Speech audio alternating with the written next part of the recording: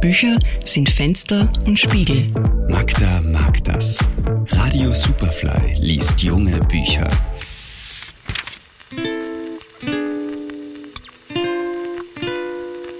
Im Salzkammergut haben schon die Kaiser und Kaiserinnen die Kühle der Sommerfrische gesucht. Damals wie heute ist dort ein Schatz zu finden, der in geradezu jedem Bereich der Menschheitsgeschichte Anwendung findet. Das Salz. Um diesen und andere Schätze drehen sich die 8 Geschichten im neuen Band der prämierten ASAGAN-Buchreihe. Schatzkammergut-Geschichten heißt das Buch und eignet sich zum Vorlesen, selber lesen und Wiederlesen. Wie auch schon in den anderen Bänden sind die Geschichten von Wolfgang Hartl und mir kunstvoll mit bis zu 500 Jahre alten Drucken illustriert.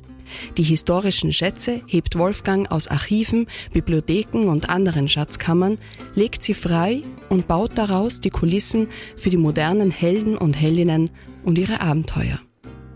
In jeder Geschichte steckt ein historischer und wahrer Kern.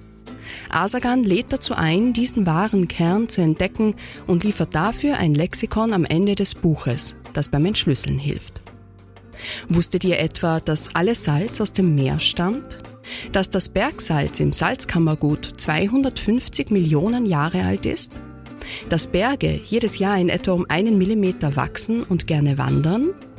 Dass Salz nass und trocken abgebaut werden kann?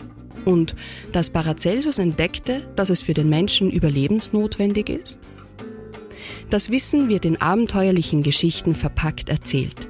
Die Donaupiraten entdecken den salzigen See im Bergwerk, Sissi sucht die Sommerfische, Drachen helfen Paracelsus bei der Suche nach der Medizin und Ritter stolpern bei ihrer Suche nach der Schatzkammer im Berg über weißes Gold. ASAGAN Schatzkammergut-Geschichten ist eine wahre Schatzkiste, voll mit Abenteuern und Wissensschätzen. Das perfekte Buch für Kinder, Junggebliebene und Erwachsene. Ein Buch, das Lust macht, nachzuforschen und die Plätze in den Geschichten wirklich zu besuchen. Im Kopf oder in der Wirklichkeit, wer weiß das schon. ASAGAN Schatzkammergut-Geschichten von Wolfgang Hartl, Mia Kirsch und Erika Friedl ist in der Edition 5 Haus erschienen und auch auf Englisch erhältlich. Magda Hassan ist Buchhändlerin, Autorin und Verlegerin in der Edition 5 Haus. Ihr Buchtipp der Woche online auf superfly.fm.